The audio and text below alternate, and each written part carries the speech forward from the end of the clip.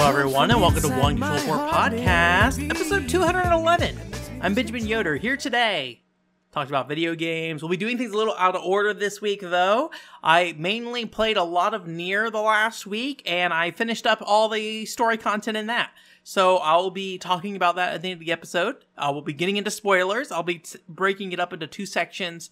The first part being about, all the stuff that's in the original game, and the second part being actually stuff that they added, specifically ending E. I might not distinguish it so much outside of just the fact that one is ending E and one of the other old endings, basically.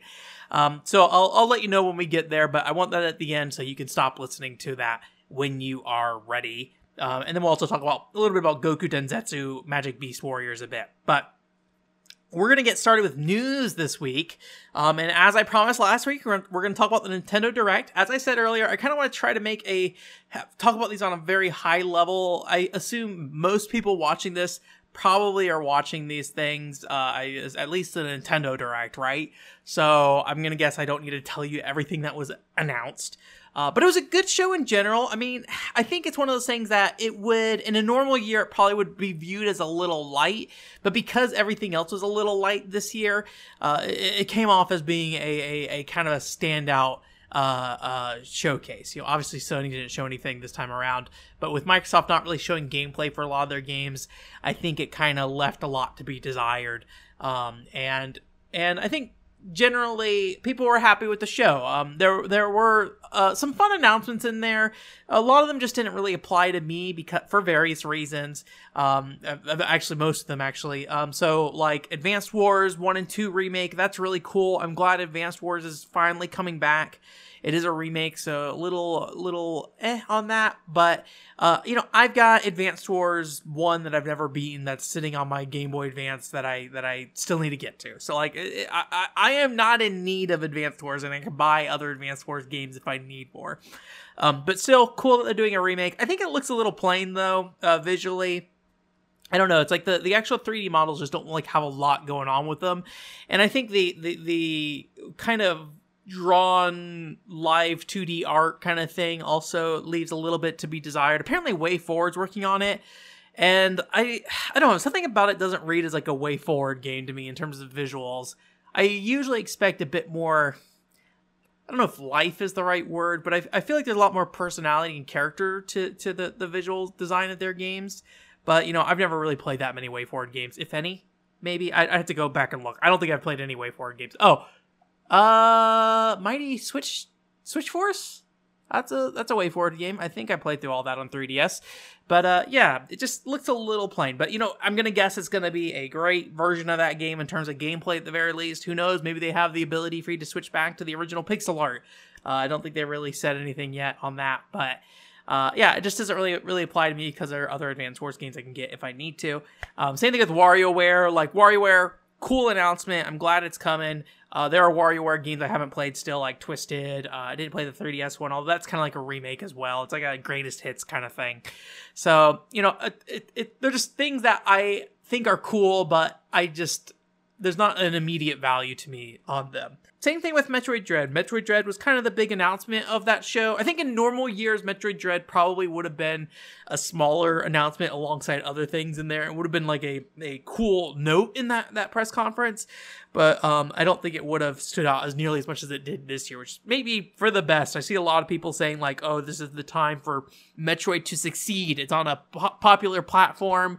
The release window is basically wide open the back half of this year. So if Nintendo fans are going to finally give Metroid the sales it deserves, now's the time. So I'd be curious to see how it actually does, because I think it's a good point that if it doesn't do well in this environment, Metroid will probably always be kind of that like sub-tier Nintendo franchise. As big as people make a deal of it, it is definitely one of the lesser selling Nintendo franchises. But I think it's really cool that thing is a full-on sequel to Metroid Fusion. I think Metroid Fusion was like 2002 or something like that, so it's been a long time. Obviously, there's been 2D Metroids. They said in the press conference, like, oh, it's been 19 years since the last mainline 2D Metroid, which is true. But you have Other M, which is like 2.5D. I know people don't like Other M, but it's still that kind of thing. And then also there was the Samus or Metroid 2 remake. I don't know about that game a ton, but the impression I got was that it was so different. It more or less may have well been a new game, kind of like with the Final Fantasy VII remake kind of thing. I do think there's value in creating an entirely new environment though, and things like that. So maybe not as extreme as a gap as they said, but in terms of mainline Metroid games that are 2D, for sure, it's been 19 years, and it's very cool. I'm glad it got announced. One thing I do respect about the game is it has a gimmick. It has like a stealth gimmick to it, where you have this robot you're running from. I'm not a big fan of A, stealth, B, unkillable things that chase you around. Although that B only really matters to me when there's like expendable resources, usually like a Resident Evil game. I do not like unkillable things that chase you in Resident Evil, because anytime you use a resource on them, it feels like a complete waste to me. So I'm not a huge fan of those kind of things, but I appreciate what they're trying to do with it.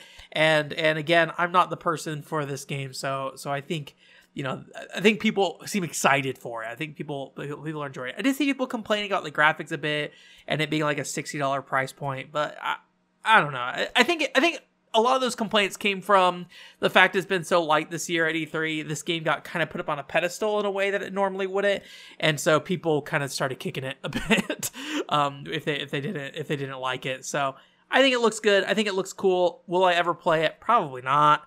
I don't know the Metroid situation for me. I've only ever played Prime Hunters and Federation Force and the original Metroid Prime. I always forget I played the original Metroid Prime. I don't have a great memory of that game though.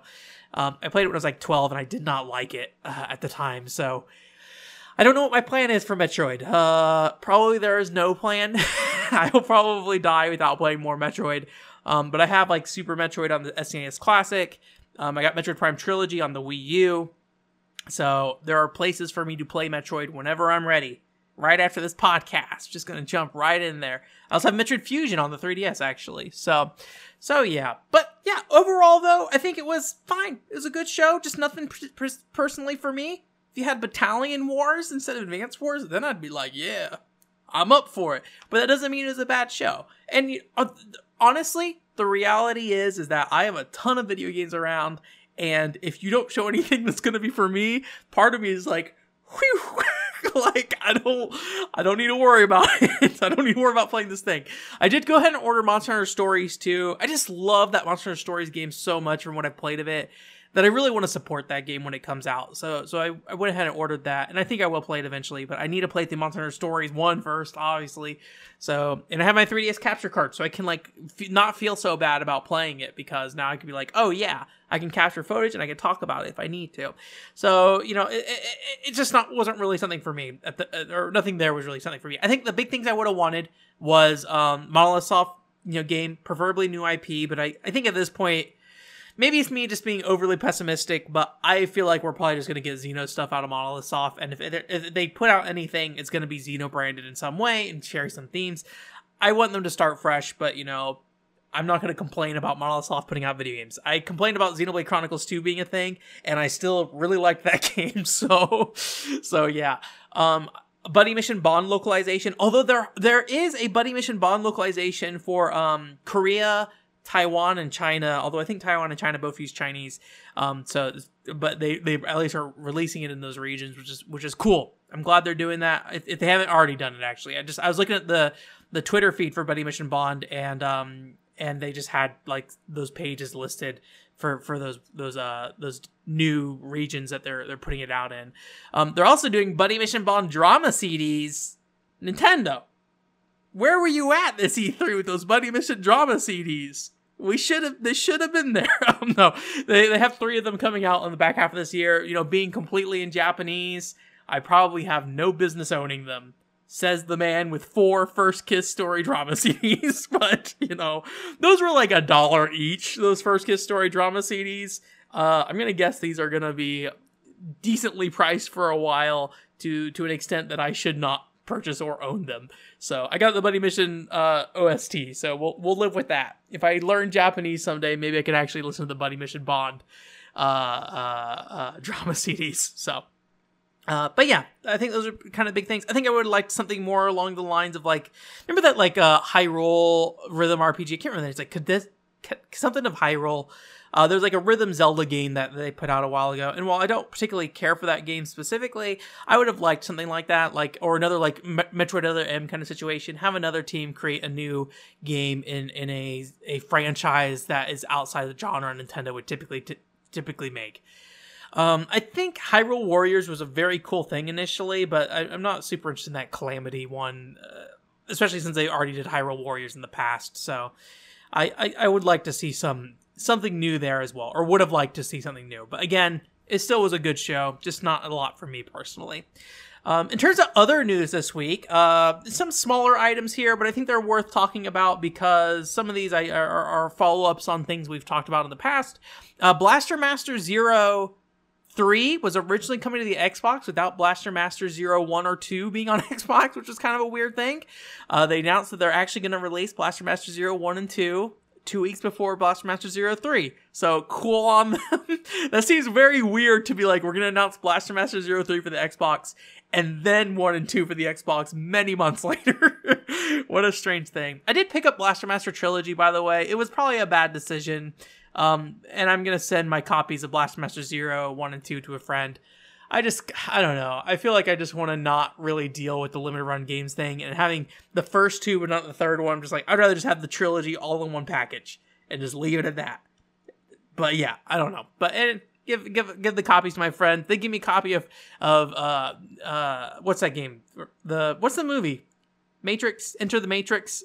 They gave me a copy of Enter the Matrix for the GameCube, so a trade of equal value, probably, maybe not. So I'll give that to them. Valis is getting a collection, I believe on the Switch specifically, maybe some more platforms. I only remember seeing the Switch though. If you don't know what Valis is, it's this kind of old school 2D action RPG. Maybe not action RPG is the right word. Kind of hack and slash platformer kind of thing. I don't know. It's one of those games that has like the meter that fills up, and then like when you let the meter fill all the way up, you attack and it drains it down. So like if you attack too quickly, you do like less damage, or at least that's the one I remember seeing the most. But there's a lot of games in that series, and it's got like that cool 90s anime aesthetic, lady in a bikini armor kind of thing with a sword running around attacking aliens and stuff. So I always thought that it looked visually appealing at the time when I was looking at those games, years and years ago. But I haven't never really owned the platforms they were on. I don't have a Super Nintendo or a Genesis or TurboGrafx. When it comes to 16-bit video games, I do not own many platforms at all. I mean, I grew up with Super Nintendo and things like that, but I don't own a Super Nintendo. So it's a pretty big blind spot for me. So any kind of like Super Nintendo stuff I've done throughout the last decade or so has been all thanks to Virtual Console and things like that. I think it's kind of funny that I got like so into the PCFX without like having anything to do with the PC Engine. I think most people go from PC Engine to PCFX. I don't know how I got to the PCFX. I guess through the PlayStation, right? Blue Breaker Burst 2. That is how I got to the PCFX. In that game, like the more I think about what the PCFX is, the more I think about Blue Breaker Burst 2 being very PCFX-ish. And the reason I liked Blue Breaker Burst 2 is probably why I ended up liking the PCFX, to be honest with you. We'll get more into PCFX stuff when I'm actually done with that video. Anyways, so Valis Collection, cool. I hope that comes out in the US. I think it's only announced for Japan right now. Dead or Alive Venus Vacation, speaking of coming out outside Japan, is getting a official US release, apparently. So if you don't know, there's the Japanese version of Dead or Alive Venus Vacation that was on like DMM Games and stuff like that, so on PC. And if you don't know what that game is, basically it's, Dead or Alive ladies in bikinis playing volleyball, but since it's a gacha game, it doesn't have actual like volleyball in it. It's just like feeding swimsuits into other swimsuits, which increases those swimsuit stats, and then that determines how the girls play volleyball based off the stats of their swimsuits, kind of thing. So it's very much a mobile game kind of thing. But they released this on Steam a while ago in English, but it is region locked to, I think, Asia specifically. So apparently they are finally releasing it where you can actually play it within US without having to worry about being in a different region. The publisher apparently is this publisher called Johren, Johren. If you are at work, do not look them up because their website is 18 plus content across the board, which is kind of funny that Venus Vacation is on there because Venus Vacation is not an 18 plus game at all. Because if you go look at their website, it's like a bunch of the usual kind of Aerogaze stuff you would expect from like, if you go to like DL side or certain sections of Manga Gamer or like the software category of JList, right? It's like stuff where it's like the title of this video game is some raunchy stuff, and it's just like, if you look at the box, you're like, yep, that is just pornography.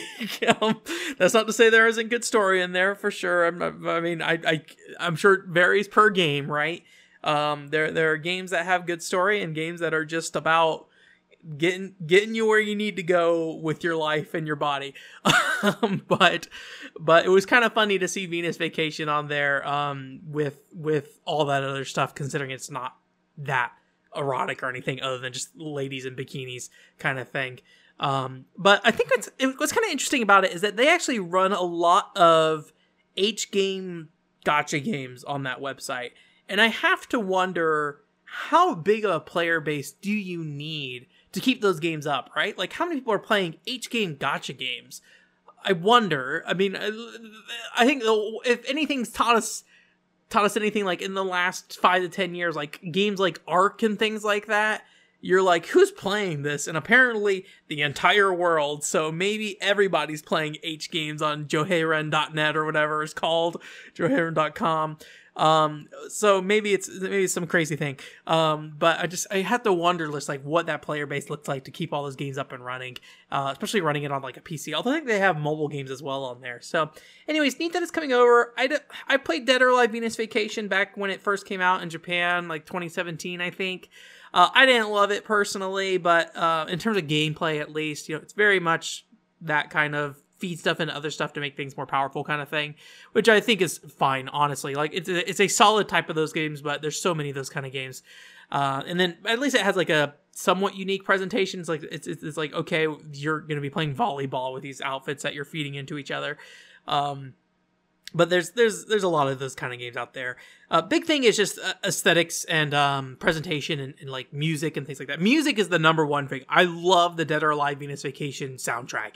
It is just so good. It is like if you took Crush 40 and said, okay, Crush 40, we need you to make music for this like romance thing where all the songs are talking about how these two people love each other and you're going to go out on a jet ski in the water. And like, yeah, this is good music. That's just like very literal about being on the beach and just doing stuff kind of thing. So yeah. Video games. I'm glad that finally is getting its US release. I will never play it because I don't think it's a very good game.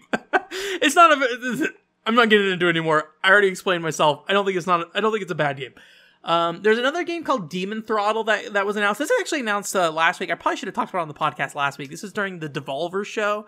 I thought this game looked pretty cool. It's like a King's Knight looking thing where you're these two characters at the bottom of the screen and you're like constantly scrolling forward, and then you like have these little like projectiles. It looks very much like a King's Knight clone kind of thing, and I liked how it looked aesthetically. It looks like an NES game, but I think it looks like an NES game that stays pretty true to what an NES game looks like. I think there are a lot of games out there that are like, we're 8-bit graphics, and they don't really look like 8-bit graphics, and I feel like this game is pretty dang close. But I'm not 100% certain of what the technical specifications of what an NES are, right? I just know they use the color blue because that makes the Mega Man have the more detail. I don't know. That was the thing that everyone always said was like, why is Mega Man blue? Because there's more shades of blue on the NES than any other color or something weird like that. But it looks neat. The people got mad about this. Apparently it's a Switch physical only thing specifically, which is really kind of weird. So people were all upset about them only taking orders within a particular period of time. I think you guys know my feelings on limited run games. I've explained it enough where if you're just gonna kind of not artificially limit the time you can buy a game, but if you're just going to have like, hey, here's a month where you can buy something and it's not going to show up at your house for 2 years. At this point, I'm pretty much done with that kind of stuff. I went to their website just because I was curious to see what like if it was still in stock or if they're doing pre-orders or anything like that. I don't think I would have bought it myself. but they actually had to like wait in a queue on their website. It was like, okay, sit on the website for 5 minutes. And I was like, well, I am not patient enough to even look at this. Admittedly, I was not planning to buy it though. So yeah, but it looks neat. It looks like a fun little thing. And then there's also some game called Tinykin, which is like a Pikmin looking thing, but it's got like the time and eternity, like 2D character in a 3D environment kind of thing running around. It looks pretty nice. Apparently it's the publisher of Hello Neighbor, which if you don't know, I played Hello Neighbor on this website many years ago, and I don't really know why. It's a weird game. It's such a strange thing. I don't know if I liked it or not, to be honest with you. But I'm glad I played it because it was such an odd experience. Just from the fact of not even like being like, oh, the game's story is odd or something. It's just like this broken PS4 game that was like super physics based, and then you could just like do random garbage, like shove tables through walls and hit levers and open gates that way, and like the everything was just like so, I don't want to say poorly put together, but very loosely put together in a way that like everything felt like it's gonna fall apart at every moment of the way. Maybe something about the PlayStation 4 version specifically, but yeah, I don't know. That thing was such a weird thing. But anyway, same publishers apparently as that game. So Hello Neighbor, apparently one of those other games where like every other person in the world has played it, but I never see anybody talk about it ever. So that's pretty much in terms of news stuff I want to talk about this week. So that is that. In terms of games I played Goku Densetsu, Magic Beast Warriors, which if you don't know what that was, we actually played it on stream a little while ago. If you look at the YouTube, you'll see a post called Become Monkey or something like that, and that's me playing that game. If you didn't see it on stream though, it's basically a straightforward 2D fighting game. You know, it's based off the Journey to the West thing. So there's a guy named Goku, that's a monkey man, not actual Goku from Dragon Ball Z, and then a bunch of other characters that are probably also similarly named to other Dragon Ball Z characters because those are based on the same thing. It's fine. It's just Street Fighter inputs to do specials. You know, it's a little budget, a little rough in some ways, but it feels good to play. So I think that's all that really matters. But it doesn't have any kind of unique gimmicks as far as I can tell in terms of gameplay. So I more or less was just like, okay, whatever I can do to get me through this video game, I will do that. So I very much just kind of cheesed out most of the enemies by doing like an overhead swing and then like this like poke with Goku's rod kind of thing. And most of the AI did not know how to really deal with that. So I was like, okay, I'll just kind of shove my way through the game with this. It does have a story mode, but it's only one story mode. So even though you can select multiple characters, all the characters are together in a group essentially as you go through it. So they are all involved in the cutscenes. The big gimmick and fun thing about this game is that everybody is in full body like rubber suits. So it's like a dude in a suit as playing Goku kind of thing. It's just like video recorded on a green screen basically, with really weird backgrounds. It's a really fun thing to just like sit down and spend a little bit of time with. The biggest problem is that the continue system, you can run out of lives. So if you don't really figure out the game initially or how to cheese it initially, you know, you might have to continue a few times or start over from the beginning a few times rather. I had to continue about 4 or 5 times or start over about 4 or 5 times. But once I found the way that I could cheese it, then I was like, all right, I'm going to go through this without any resistance, and basically got through it without losing once or if I just lost like individual rounds or something like that as well. So it's just like a fun thing to kind of look at. I'm glad I found it and bought it blindly. You know, if I had looked it up beforehand, before buying it, I probably would not have picked it up just because I would have looked at it and be like, huh, this is a weird thing, and then left it at that kind of thing. I actually thought it was going to be like a 2D action game kind of thing, which I would have preferred, but you know, I got what I needed out of it. Fun people in costumes, and then the credits, like the fun thing is in the credits, they have like production shoots too, so you can see the dude who's in Goku's outfit with his mask off, just like sitting there smiling. And then there you see everybody like standing in front of a green screen, and like some guy talking this one person through their lines or something. It's like a fun thing. I like those kind of things. It would be kind of neat to see more games that put like their staff in credits again. I feel like that's less of a thing these days. I think credits are like a really interesting part of video games because there's such a wide range of how credits are handled, because you have games that are just like black screen, movie theater, we're gonna dump text at you, and you're like, okay, it's gonna be 20 minutes of me sitting here waiting to see if something's after the credits, right? But then you have stuff like Resident Evil 4 where, you know, they used just art and things like that to tell a story, and they tell a story about like what happens to the village before you even get there. I think that stuff's really cool. And then what I also really love is things like Phantasy Star Online's, where they kind of like shove you in these different screenshots, and usually they aren't actual screenshots of anything happening, which is fine. I understand. I would prefer there to be actual screenshots. I think Final Fantasy 15 might have had your like prompto pictures in the credits, but I don't remember for sure about that. But I do appreciate like putting your creative character in the credits as well in like different scenarios. That's always kind of a fun thing as well. But yeah, like I think like games like Tony Hawk and things like that, I feel like they had it in their credits as well for those, and I feel like I would like to see more of that kind of stuff, but maybe there's problems with that these days. Like I know like Easter eggs are really hard to put into video games now because like there's just so much that goes into them, and like the QA testing, and then the potential of like, hey, somebody put an Easter egg in, didn't tell somebody that we put South Park on the Tiger Woods PGA Tour game disc, and like, A, we don't own South Park, B, this is an adult cartoon on this E for everybody game, basically. So I definitely get like wanting to clamp down on that stuff as the game industry has gotten bigger, but yeah, I really appreciate a developer who spends time putting effort into the credits. I've kind of lost interest in like the play the credits thing. I don't know what it is. It's just like Smash Brothers and Monkey Ball and things like that. Maybe because playing the credits is always just feels like a shallow experience for the most part. It doesn't really mean anything. It feels like something to just keep your fingers busy while you're just like hanging out on that credit sequence. And I feel like most of the time it doesn't have a lot of value. I think there is space to do something really cool there. I'm going to guess some game somewhere has done something really neat with that. Was it like Call of Duty Modern Warfare 1? Did that have like a credit sequence that was kind of neat? I'm trying to remember.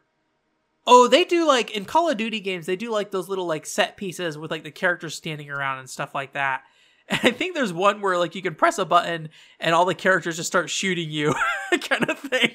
It seemed like a really fun thing. I forget what game that was. Call of Duty, I have not played anything in those games, or I haven't played any of those games since Modern Warfare 2, basically. That series seems like it's doing alright. It seems like they're doing fun things with that series, and I'm glad they are. Maybe it could get a little more goofy, but Anyways, that's it for the main podcast. If you want to hang out and listen to me talk about Nier, I will be doing that. But just to kind of get stuff out of the way here real quick, I had the Real Heroes Firefighter casual review go up this week. So if you go check out the YouTube page, that will be up there. It's on the website too. And then also, I will probably clip this Nier clip out if it makes sense, and then have that posted on the YouTube channel at some point. I do think I will try to start clipping things in the podcast, at least stuff that I think is valuable as individual segments.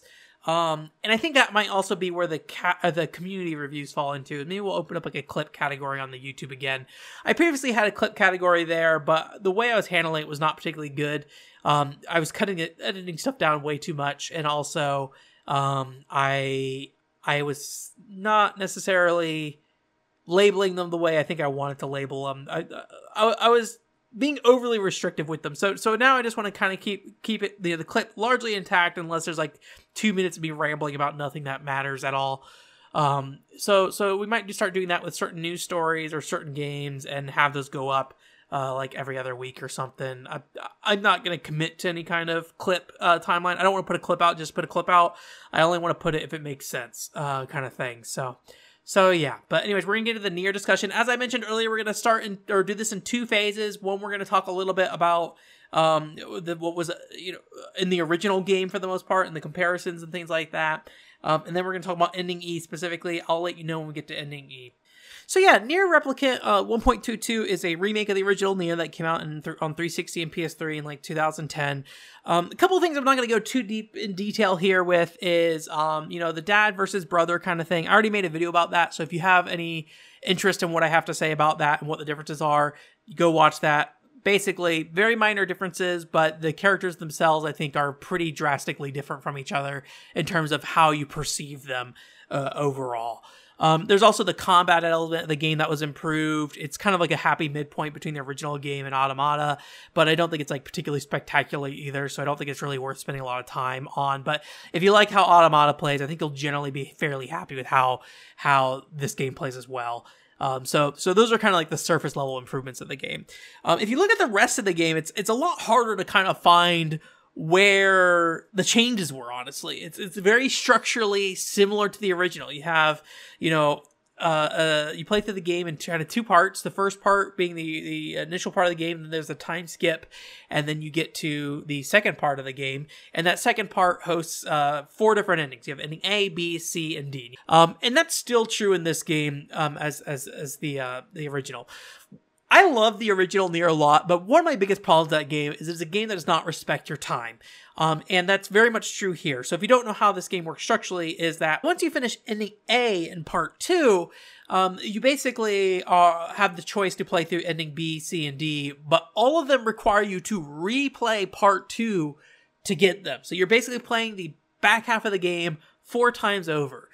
The changes are very slight. The first time with ending B, it is somewhat more substantial. You get some character story about Emil and Kaine. And just to be upfront with you, personally, I think ending A in Nier is perfectly appropriate and fine.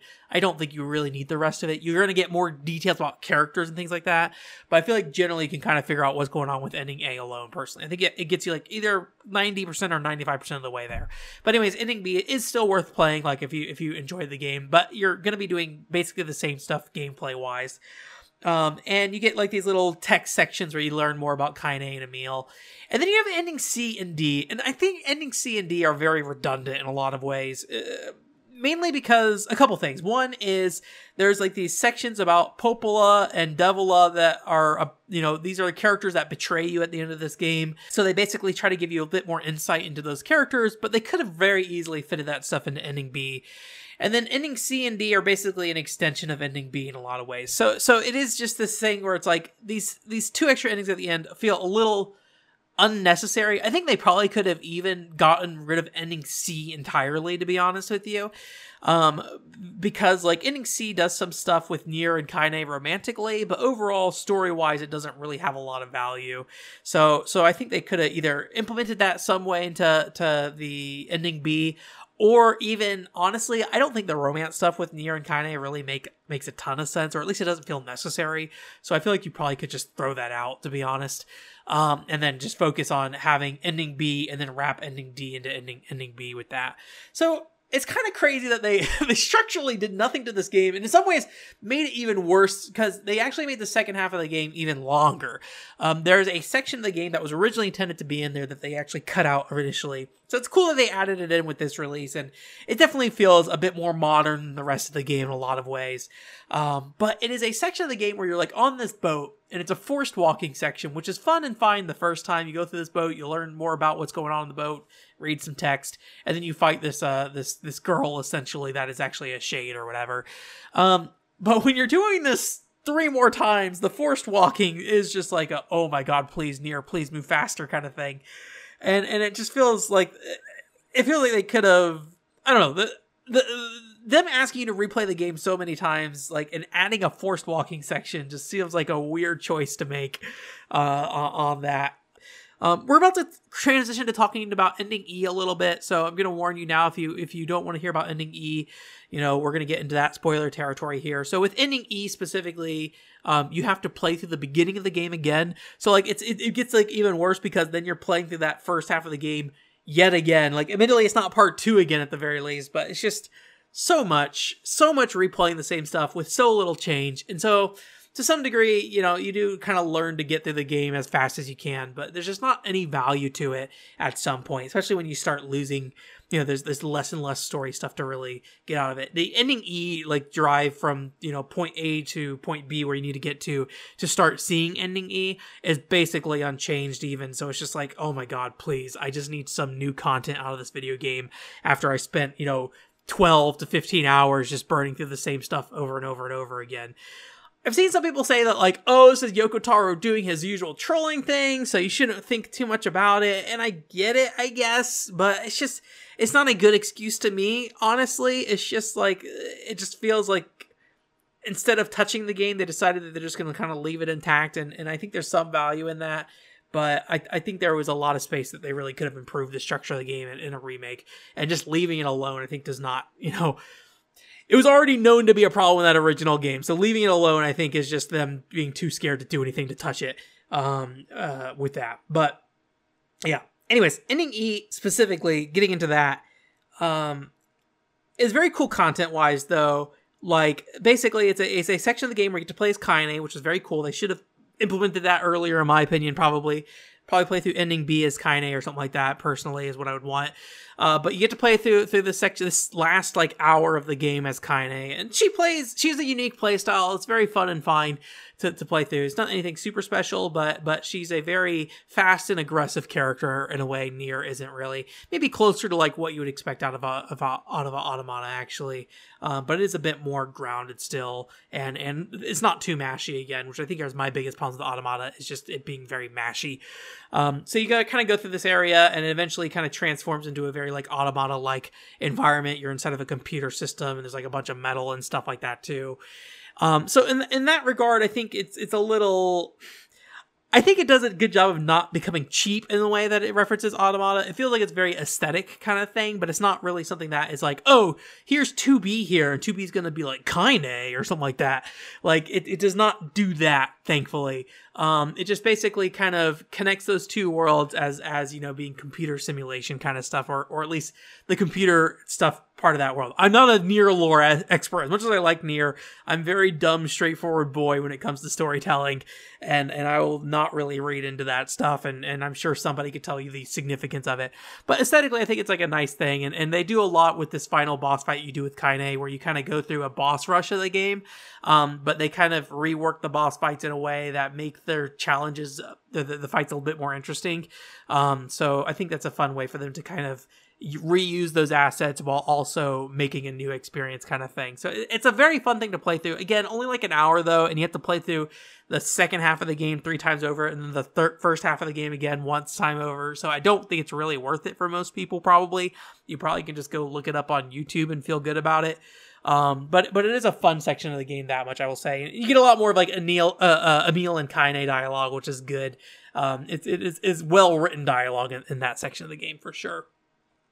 My problem with Ending E, unfortunately, is that it is a ending that undermines the rest of the game, in my opinion. Kind of, if you don't know what happens at the end of Ending D, basically, you get the choice to give up your existence for Kaine, so Kaine can live on. So Nier is literally, he doesn't just die, he is wiped out of existence, so nobody remembers the fact that he's there. They also delete all your save files. And so I think that's an ending that had a lot of impact. I thought it was a little cheap that they kind of reused it to some degree in Automata to some extent, but hey, maybe Drakengard does the same thing and I'm just like ignorant to that. But in the case of at least the Nier brand, just redoing that at the end of Automata always felt a little bit cheap. And so,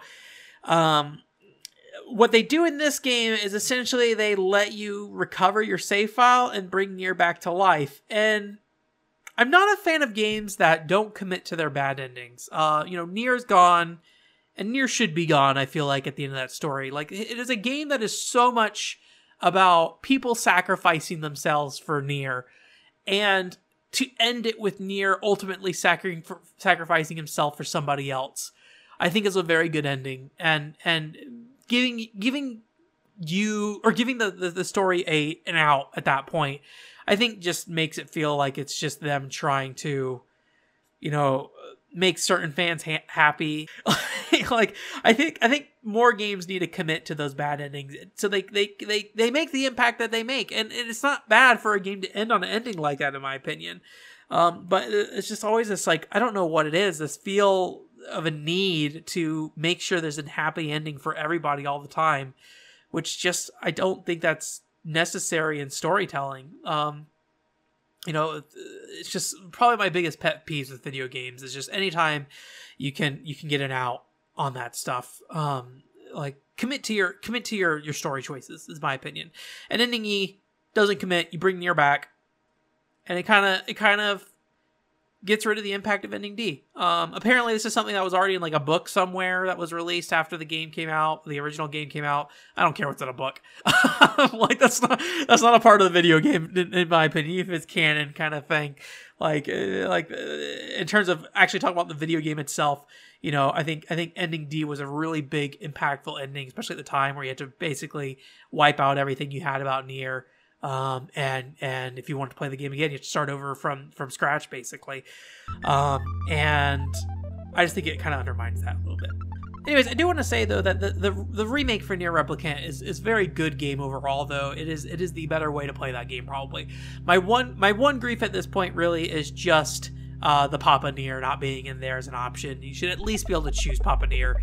You know, Automata sold well enough that I really think the budget would have been worth it to go and implement that character personally, but you know, whatever. It's not that big of a deal. That's me griefing on my own. So, but yeah. Anyways, that's it for this week. I already did all my plugs and everything, so thank you so much for coming. Otherwise, I will talk to you next time. Bye.